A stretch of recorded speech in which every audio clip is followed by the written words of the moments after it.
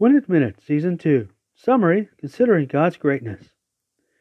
This particular series began a rework of my foundational article entitled, Let God Be Great Again.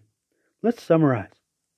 To be clear, this God has always been great, especially toward the angelic and human family of His making. Although appreciation and reverence for Him has been lacking among some for a time, but is this right? Might He really be the God and Father who provides what we need for the peaceful world we're aiming for? Some have been misinformed about God's personality in ways sadly causing them to lack trust in God and wrongly seek to replace God's wise and loving standards with their own.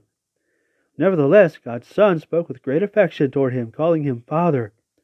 Our respect and love for Him can grow as we consider His loving and fair purpose for mankind and heed this one's advice, saying, Happy is the one hearing the word of God and keeping it. Reference 4:224.